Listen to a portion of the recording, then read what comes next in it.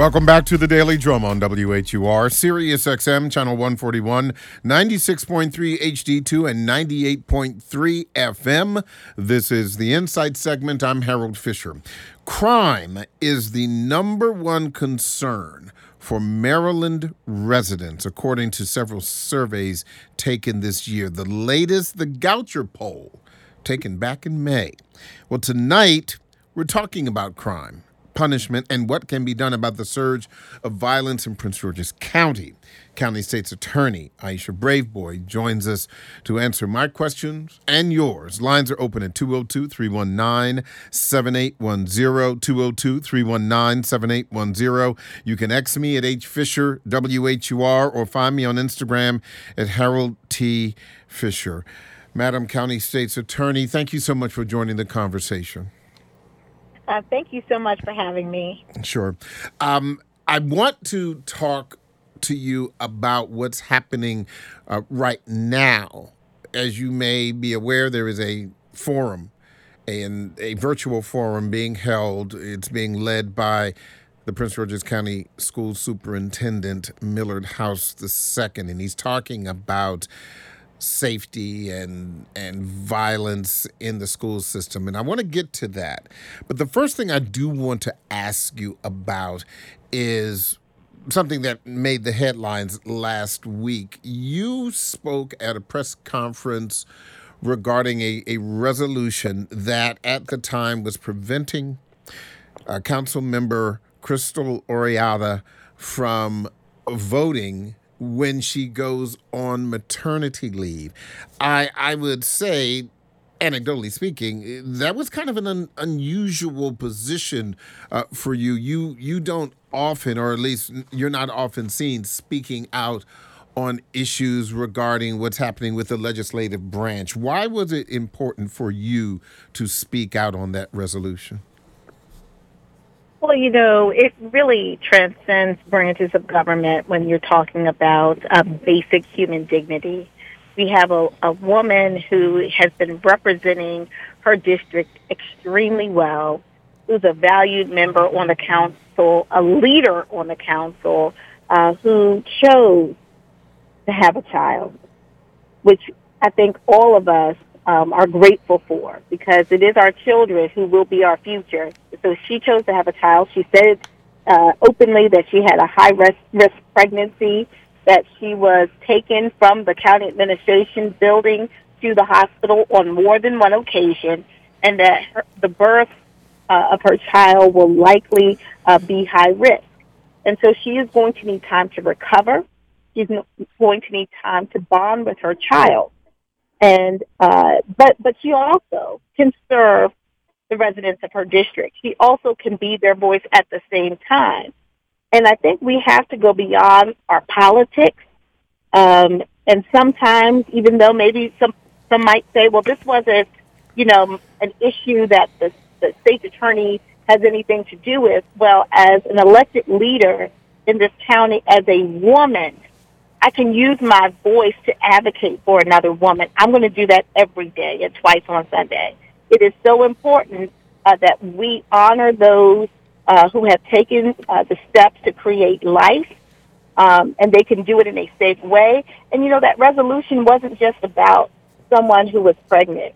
If you think about it, it's about individuals who may have health issues themselves, other types of health concerns, or those who are caregivers, who are caring for sick parents or children, people who they are responsible for. Can they care for those individuals and still do their jobs? Well, COVID told us that the answer is yes. And so when you can make an accommodation for someone who has sacrificed to represent over 120,000 people in Prince George's County, you can make that accommodation so that those residents have a voice, you should do it. So that's really what it was all about, and I'm happy I did, and I'll do it again if called upon. But I think the council made the right decision today, and I'm grateful that they were able to come to a good resolution on this matter. Thank you for sharing your thoughts about that. I want to go on now to what I really kind of started the program with. Again, the forum is underway right now about safety and security in the Prince George's County Public Schools. The superintendent, Millard House II, he started the conversation today talking about the murder of Jada Madrano Moore, who, as you know, she was gunned down outside of Duval High School 2 weeks ago yesterday. He also mentioned the gun arrest at Fairmont Heights High School, and just overall talking about some of the safety issues and security issues. From your perspective, when you think about just what has happened since schools started really less than a month ago, what are your thoughts? I like everyone else in Prince George's County, students, of our teachers, of our bus drivers, of every single person who works in that schoolhouse. Schools should be places of learning, growth, and maturity, and not places where individuals are in fear of their lives. So I am grateful that our new superintendent has moved forward with installing metal detectors. In fact, when I was in high school many, many moons ago, we did have metal detectors in the high schools. I'm happy that he's moved forward with the policy of the clear backpacks. But there are still safety concerns because we haven't yet rolled out metal detectors in all of the high schools, but there's still fear before a person gets to the high school, or even when they're walking home, as in the case of Jada Madrano Moore, that they could encounter someone with a gun. So we are very concerned about guns in the hands of young people. Let me be clear. We have sent a very strong message. Those who have brought guns to school have been charged as adults and face adult consequences. We are very concerned about the health and safety and well-being of our children. And we are not going to allow them to hurt themselves or to hurt others on our watch. So we have charged the student involved in the Fairmont Heights case, charged in circuit court, and will be facing very severe very severe consequences, as we have done previously. A few months ago, we had a student bring a gun to Largo High School, and we also charged that individual as an adult. So we are serious. We're sending a very strong message through our prosecutions, and we will continue to do so. But there is an overall culture. There's a culture that says you must have a gun, you must have a weapon, you must threaten others, you must engage in this antisocial behavior in order to be cool, in order to be accepted. That is going to get them nowhere. It's going to get them locked up or killed. Those are their two options. Because here, we're not soft on our young people. Accountability runs through juvenile court and our juvenile system, through our adult system. So everybody has to be held accountable for their actions, and we have shown and demonstrated that we are not afraid to do that. 202-319-7810, 202-319-7810. We're talking to Prince George's County State's Attorney Aisha Braveboy about a myriad of issues and obviously law and order in the county. If you have a comment or question, lines are open at 202-319-7810, 202-319-7810. To your point about charging these young people as adults, many of them, the student at Fairmont Heights High School is 17.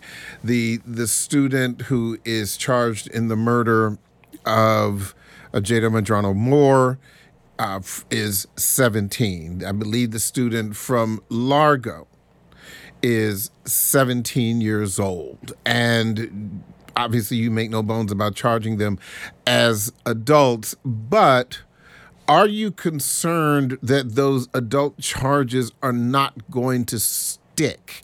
And what are the circumstances under which they perhaps would not stick? Well, let me just say this. By law, these individuals are being charged as adults. They, in the case of the individual who is charged with the murder of Jada Madrano Moore, because the individual is 17 years old, they and they are charged with a crime that carries a life sentence. That individual does not have a right to a waiver hearing. Now, for the individuals who are charged with the gun offenses, by law, they have a right to have a waiver hearing, at which time their defense counsel will make arguments. The Department of Juvenile Services will provide a report to the court. My office will make arguments on whether or not we believe the individual needs to remain in the adult system or be waived. So everyone makes their arguments, and then a judge makes a decision. I cannot control the judge's decision. We can only make our best arguments based on the information we have on what our position is going into the waiver hearing. So with that said, in the Madrano Moore case, you said that suspect is not entitled to or will not be receiving a waiver hearing. So based on what he's charged with. So the law is, very interesting. There's a lot of nuances in the law, but if you are over the age of 16 and you are charged with a crime that carries a life sentence, like first-degree murder, which he is currently charged with, then he does not have a right to a waiver hearing. You're one of the assistant state's attorneys who's handling the prosecution of that case said some eye-popping things last week after that first hearing, where some of the initial reports was that Madrano Moore was hit by an errant gunfire, but according to your assistant state's attorney during that press conference, he said that she was pistol whipped and then shot in the head. And I guess I'm just that even for an old reporter hand like me, I was just shocked at the level of violence that is being alleged in something like this. What from your perspective, what is happening? I wish I knew. I really wish I knew. It is just devastating when you hear the facts. But from the information that we have, those are the facts. And so the question is, what would lead anyone, especially someone so young, to engage in that type of viciousness against another human being? I don't have the answer to that, but what I can tell you is that we need to talk to our children. Our parents really need to be much more engaged in children's lives. Let me tell you, a lot of times we hear from parents, well, I didn't know my child had a gun. Well, I don't know these people my children are hanging out with. Well, you need to know. And, oh, by the way, parents, it's likely that you have bought their phone. You have a right to know how they're using their phone, who they're talking to, what sites they're visiting, what they're doing on social media. There's software out there that parents can install to ensure that they know what's going on with their kids. Because when the kid comes to my office, having committed an offense like this, I can't necessarily care about all of the things that the parents didn't know. Let me tell you what just happened, what your child just did I don't know how your child got here. I'm going to need you to figure out how your child got here. But what I'm going to tell you is that your child's going to be held accountable and responsible. So we do need to have more conversations with our children. I have to tell you that. I am working on a great project with our county executive, Ms. Angela Altabrooks. We talked about the fact that we need to hear from the children. And so we are going to have a series of conversations at high school, throughout our county, where the children are going to tell us why they're behaving this way. The children are going to tell us where they're getting these guns and why it's so important for them to engage in drill rap and all of these other kind of, social media beefs that are leading to people dying on our streets.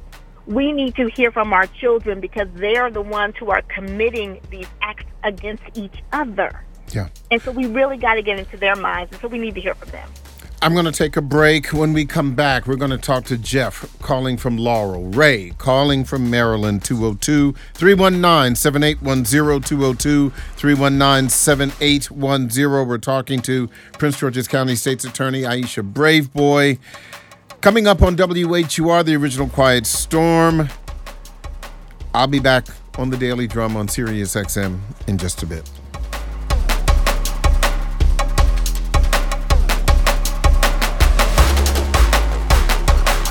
Welcome back to the Daily Drum on Sirius XM Channel 141. I'm Harold Fisher.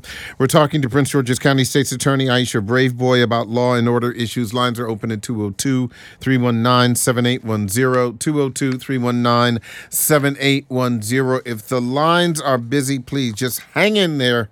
I promise that we will be clearing the lines with these phone calls and getting more in. Let me go to Ray, calling from Maryland. Ray, thanks for calling. What's on your mind? Hey, so I had a young lady, a friend of mine, get abused by her husband. I walked her through the whole process of her going down to Upper Marlboro and filing for a protective stay order. That process is crazy for a woman trying to get protected from a man.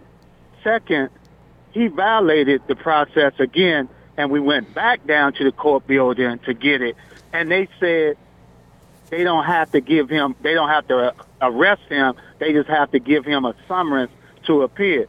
Why is that process so hard for a woman to get protected from her abuser? It's just like that lady that got burnt up at the store that they kept dropping the ball, and she kept saying, "Hey, she needed help," and ain't nobody do nothing until she got burnt up. So what's going on? Go right ahead, Ms. Braveboy. I was going to say that's a very good question, and it frustrates me too. Now, the peace order or protective order process is a civil process, so my office does not handle that process at all. We're not involved in the protective order process. Now, if someone violates their protective order, which is a court order, then we can prosecute the individual for the violation of the court order. So I do believe, and I agree, that the process can be intimidating. It can be in some ways cumbersome, but it is the process that's set out in state law. Now, the individual who's been abused can seek a protective order. They can also file criminal assault charges. Oftentimes when individuals who have been abused go to the court or go to the commissioner, they're asking for a protective order. Sometimes it's because they don't want the person to get arrested or to go to jail. No, that wasn't the case, though. Hold on for a second, Ray. Go right ahead, Ms. Braveboy. Yeah, but they also can file at the same time criminal charges. Those criminal charges are then reviewed by my office to determine if we have enough evidence to prove the case beyond a reasonable doubt.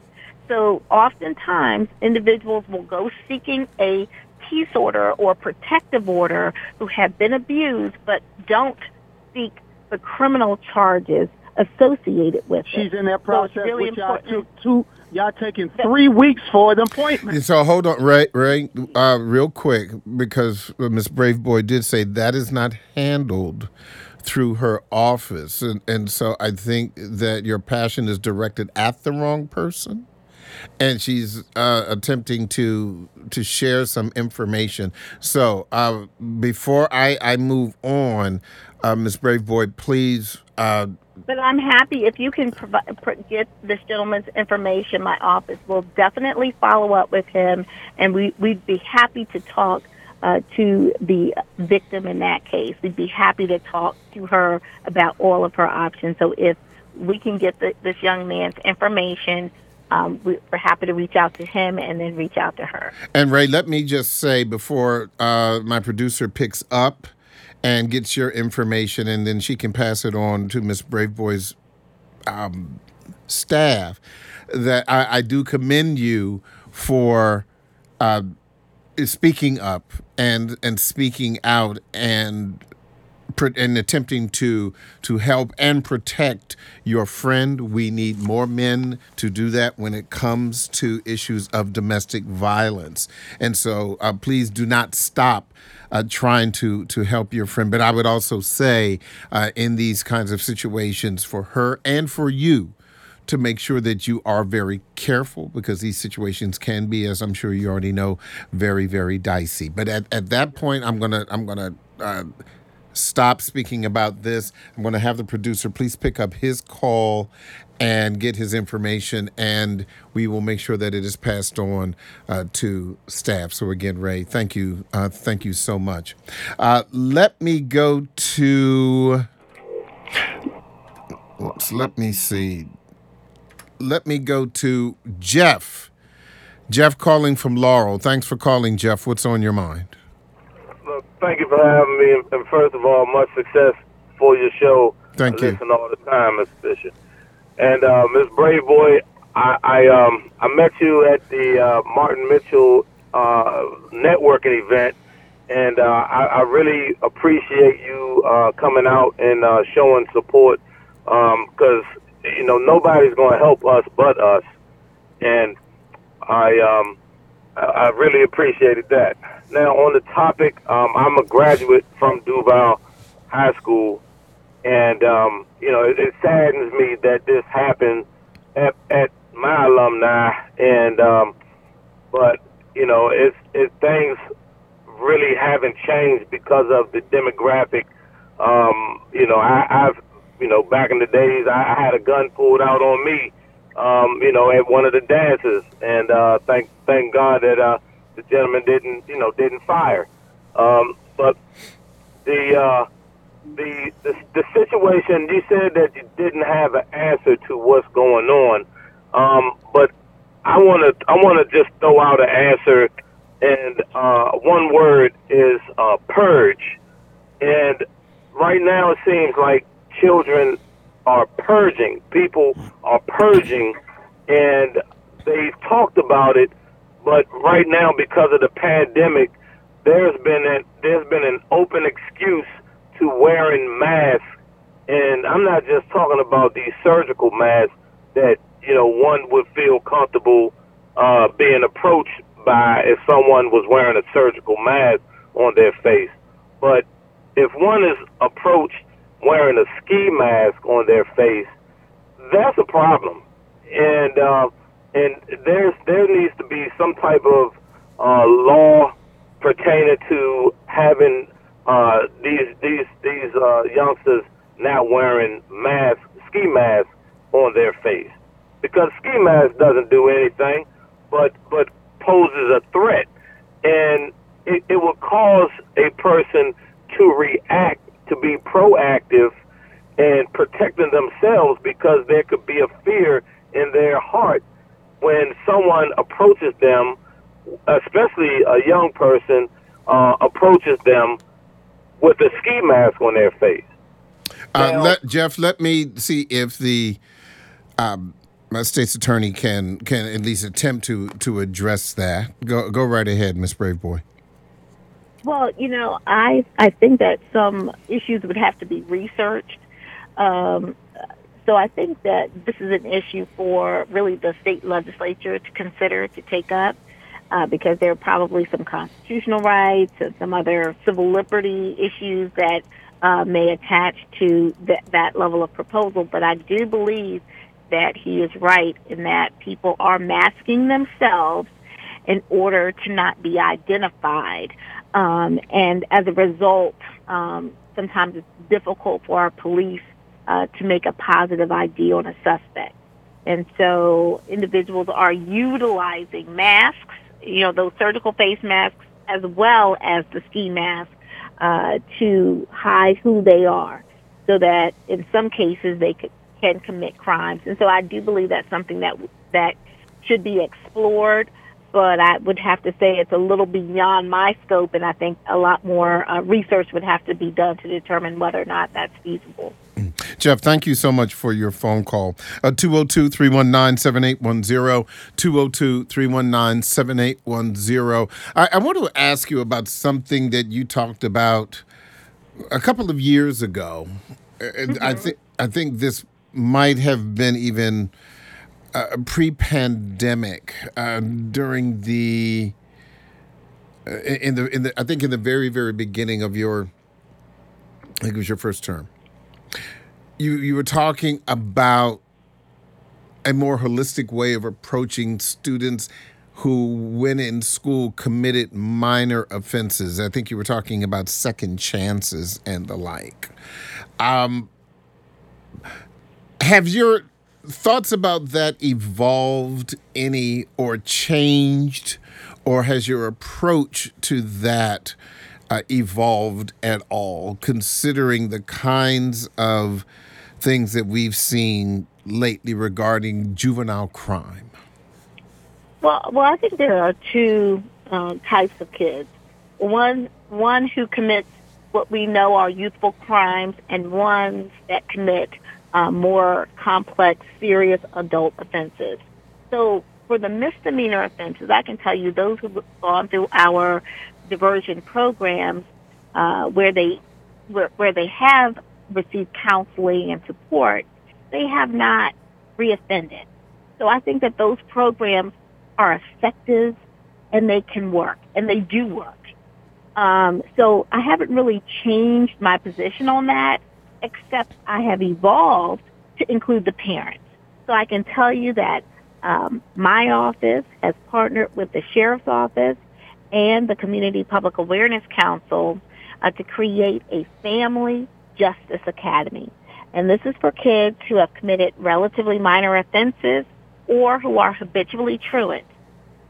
They can be referred to our academy, and the academy just doesn't focus on the children. What I think is important is to have parent accountability and parent involvement. So the parents are also involved in the academy. So that has been extremely successful. We received a grant from Governor Moore to really expand our operations, and we are so grateful to our governor. But yes, we can do both things. I think for childlike crimes, we focus on healing the child and the family. But for those who are committing the more serious offenses, we will hold them accountable, and that's what you have seen. You have to be balanced in your approach. It's not black or white all the time. And so the balance is for youthful crimes that are relatively minor, where we have shown and demonstrated that these types of interventions actually lead to a young person not reoffending. We should continue those, because ultimately we want our young people to be rehabilitated. But if they've committed a crime, they got a gun up in your face, guess what? I'm going for them. I'm going for them, because we have to teach our young people a lesson. I believe in tough love. Look, my parents spanked me when I was younger, okay? They loved me, though. They wanted the best for me. They loved me. They cared about me. But they also understood that punishment has to be a part of that rehabilitation. That has to be a part of learning your lesson. And I don't think there's anything wrong with punishment if our ultimate focus is to ensure that they don't commit the same offense again. So being lenient on young people doesn't serve them well in the future for the most part. And so that's why we have taken a strong but balanced approach to addressing juvenile crime. The other thing that I wanted to ask you about was the Maryland House Judiciary Committee hearing approximately 2 weeks or so ago, where there were all kinds of participants, obviously, but I would argue that probably the most visible participants were state's attorneys from across the state of Maryland. What did you learn from that? Well, look, I mean, I, like several of my colleagues across the state, have run into some challenges with the new juvenile laws. And I think that there were good intentions when the legislature chose to take on this issue of juvenile justice. Certainly, I believe in positive and smart reforms to our juvenile system. However, some of the reforms, I think, went a little too far and really took in some ways, took the parents out of the equation. So let me just talk to you about one of the bills, which is the juvenile interrogation bill. Oftentimes, we would learn a lot of information, not only about what the juvenile's participation was in a crime, but sometimes it's the older adults or other children who encourage that individual to participate in the crime. We get to learn about their identity so that we can hold everyone accountable. With this new law, the children don't talk to us. And in fact, even if their parents want them to talk to us, they can't. It is not the parent that gets to make the decision, but it's a lawyer that makes the decision on whether or not they can talk to us. And pretty much 9.9 times out of 10, they're not talking. And so we're unable to give them the services that they need. We're unable to really understand why they committed the offense, which is really a lot of what we want to know. That's how we get to learn who's out here influencing our kids, what are the beefs in the neighborhood, why are these things happening? When you asked that question earlier, I kind of chuckled because I'm thinking, gosh, I wish I could know. I wish I could ask these children who are facing charges, why did you do it? But this bill prevents that. And so we are asking for some sensible changes to the bill to at least allow for parents to make the decisions for their children, because ultimately our system is really supposed to rehabilitate kids. That's the whole point of the juvenile justice system. So taking accountability, being honest, being truthful, that's part of rehabilitation. So we hope that the legislature will agree with us and make some much-needed changes to some of the legislation that has been passed. You are planning to make some statements and do some other public events regarding domestic violence. I certainly was touched by the guy who was attempting to help and protect his friend, who he says was abused by her husband. Can you talk briefly about some of your plans for addressing this going forward? Yeah, well, let me just say this. My office has been very proactive when it has come to domestic violence. I lost a cousin to domestic violence, so I know the hurt, the pain, the despair that a family feels when you lose someone because their husband or significant other took their lives. It is just a devastating feeling. So that's why I went to Annapolis and got the strangulation law passed that made strangulation a first-degree felony. Strangulation is the most lethal form of domestic violence. I also then created a strangulation protocol for Prince George's County, a high-risk, high-lethality protocol for Prince George's County, which really addressed intimate partner violence. And we have really impacted intimate partner violence significantly. Those homicides have dropped over 40% under my leadership. We're now really focusing on the family itself. So it's not just a husband and wife or girlfriend and boyfriend situation that can turn into a tragedy. There are sibling issues, parent-child issues, so many other types of familial relationships where arguments have escalated into violence. And so now we need to figure out how to message around those types of relationships and how to address the violence that occur in those households amongst individuals who we don't normally think of as having domestic issues. And so we have a Purple Bike Ride, which we do every year. We have that coming up on the 7th of October. We will also have a town hall addressing this issue of family violence later in the month.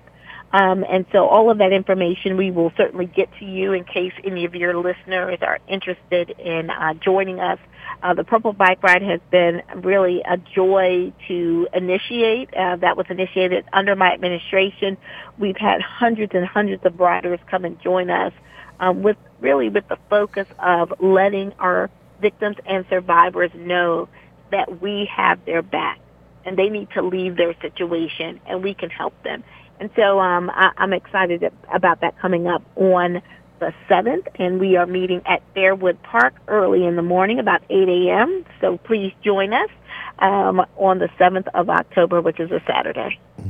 I want to go. Thank you for that, and I want to go back to the issue of violence in our community. There's something that is literally happened over the past 4 hours that the District of Columbia has now had its 201st homicide. It is the most homicides that the district has seen before October 1st in a quarter century.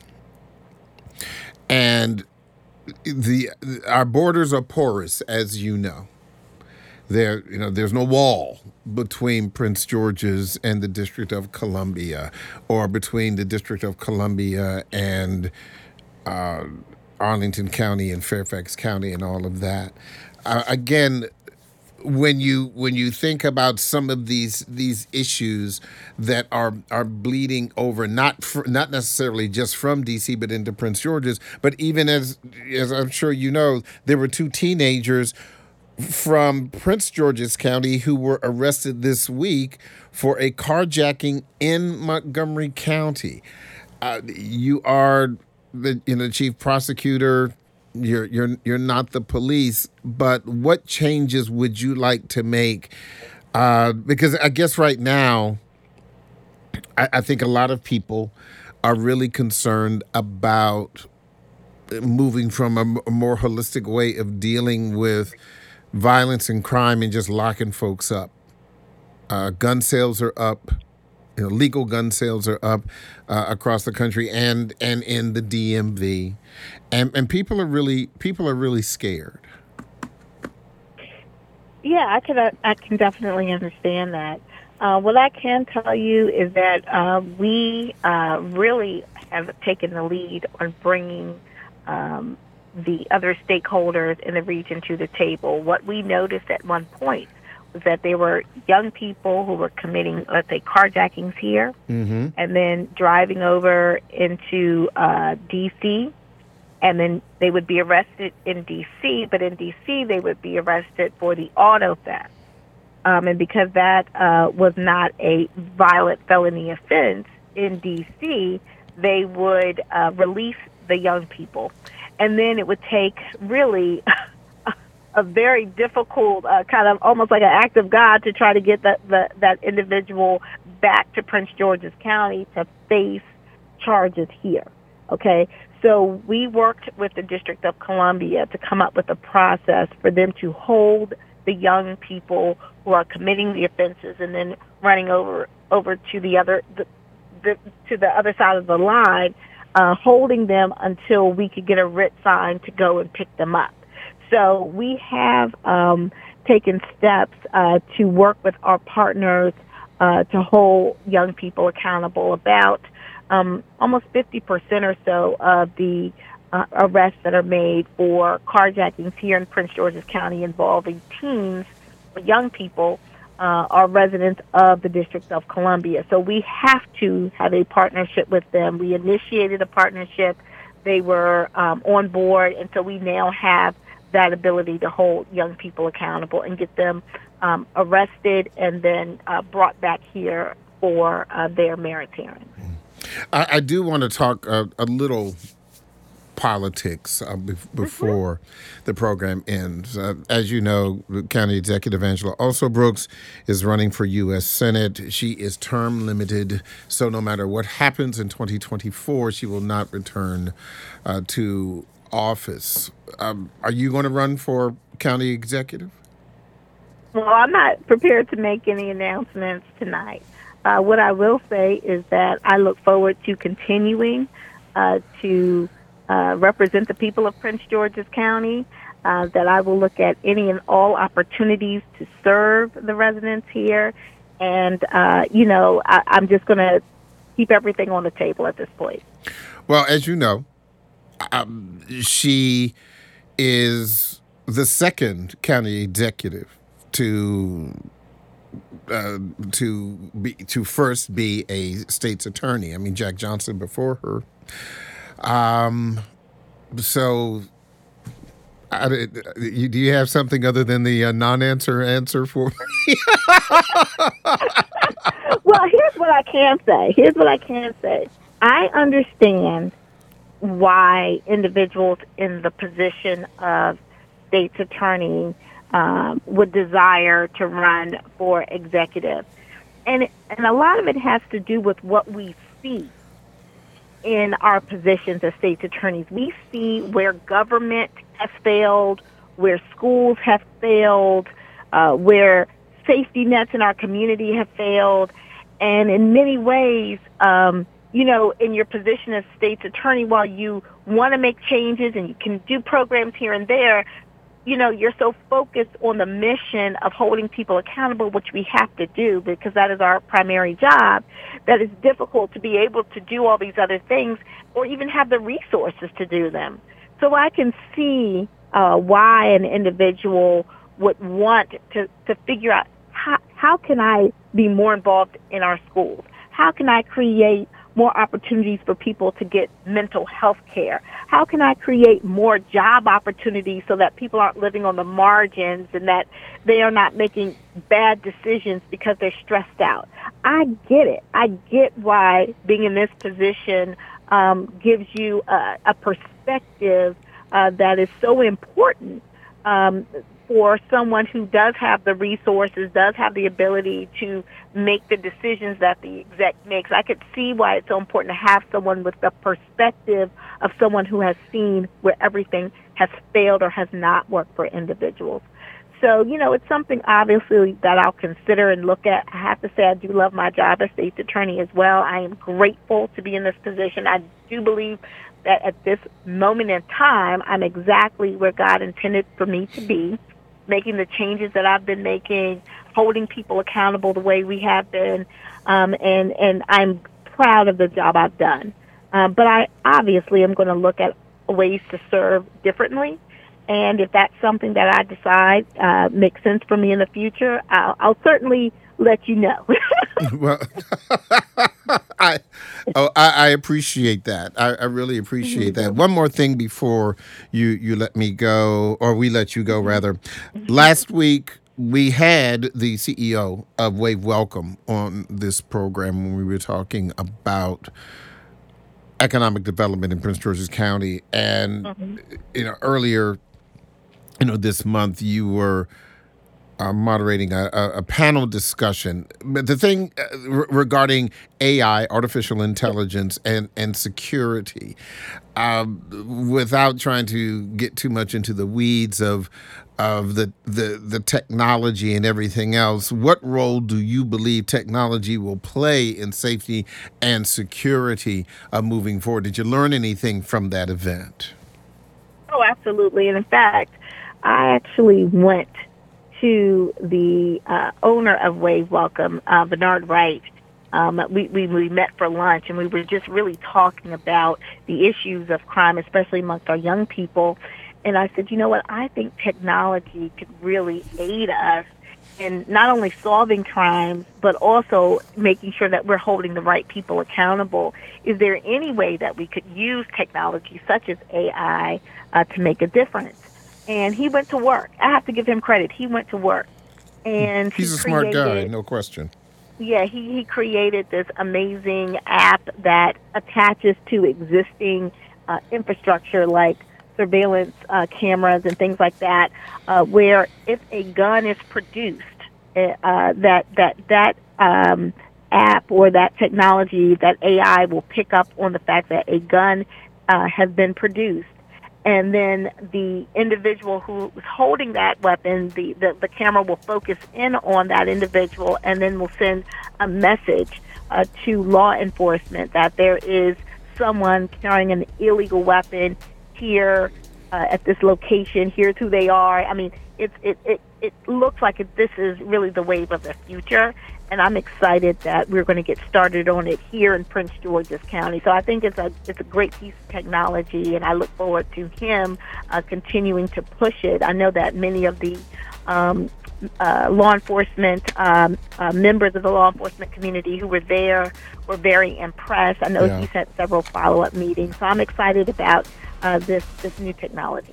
Prince George's County State's Attorney Aisha Braveboy, thank you so much for talking to us. Be safe. Thank you. Thank you. God bless. Bye-bye. That is the Daily Drum for Tuesday, September 26th. I'm Harold Fisher. Good night.